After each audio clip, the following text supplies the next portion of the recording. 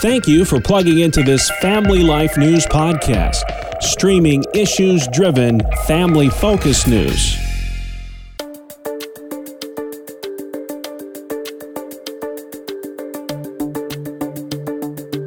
Listening for the heartbeat of the gospel. This is Missions Pulse from Family Life News, connecting you with ministries and outreaches that are active in sharing the good news of Jesus Christ. We're talking with Rob Myers of Door International, which has a very unique angle on doing Christian ministry. Door is involved in deaf ministry and helping people share the gospel and be church to folks who do not have the ability to hear.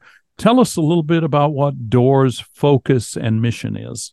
Sure. Thanks, Greg. So Door primarily focuses on deaf people as an unreached people group. What many people don't realize is that there are 70 million deaf people worldwide, and very, very few of them, even here in the U.S., have access to the gospel and know Christ. Some of the estimates are that less than 2% of deaf people are believers, and that often surprises people.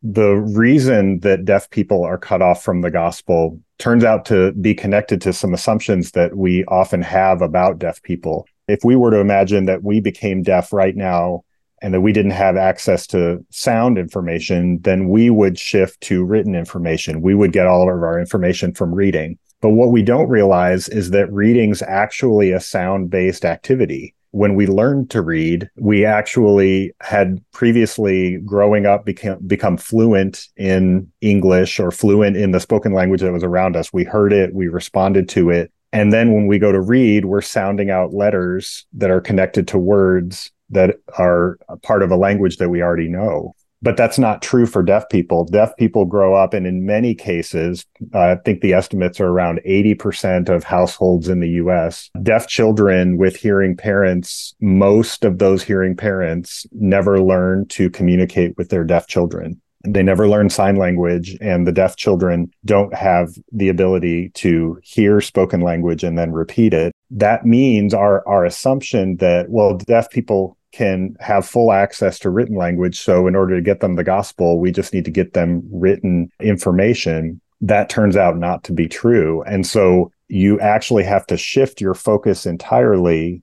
Instead of thinking of deafness as a disability, though that's what it is, it's the only disability that when children are born that way, they're cut off from the language of their family and they suddenly become part of a new language group that's using sign language. It's a different vantage point to say that this is like reaching out across cultures to do that, but that really is what's happening.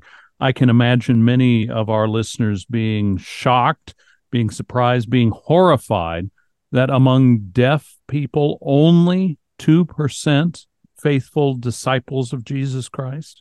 That's right. And right now, to add a little bit more picture, if you think about deaf people mostly only having access to sign language resources, then you may ask, for example, well, do deaf people have access to the Bible in sign language?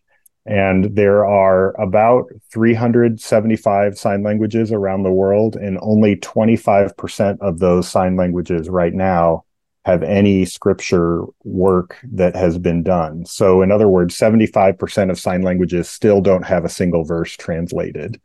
So it's only been within the past 30 or 40 years that deaf ministry has really begun to develop, that we've seen deaf leaders trained and really begin to be out there in the field, sharing the gospel, helping communities do Bible translation in various sign languages, and really seeing the gospel spread in amazing ways now within those communities. Rob, our listeners could certainly support the ministry of Door with our prayers.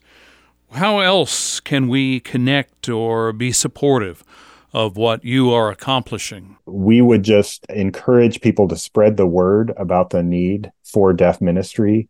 Let people know that this is it's a new area, but it's been an area that's been a need for so long, and we could only do what we do now with modern technology. So this appears to be God's timing for this people group at this time to begin to really see the gospel penetrate and spread within their communities. Our guest is Rob Myers. His ministry is called Door International, and the website is doorinternational.org. Rob, thank you so much for sharing your heart for sharing the gospel with our Family Life listeners today.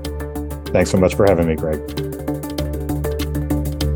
Our program is called Missions Pulse, connecting you with the heartbeat of ministries and outreaches that are sharing the good news of Jesus Christ.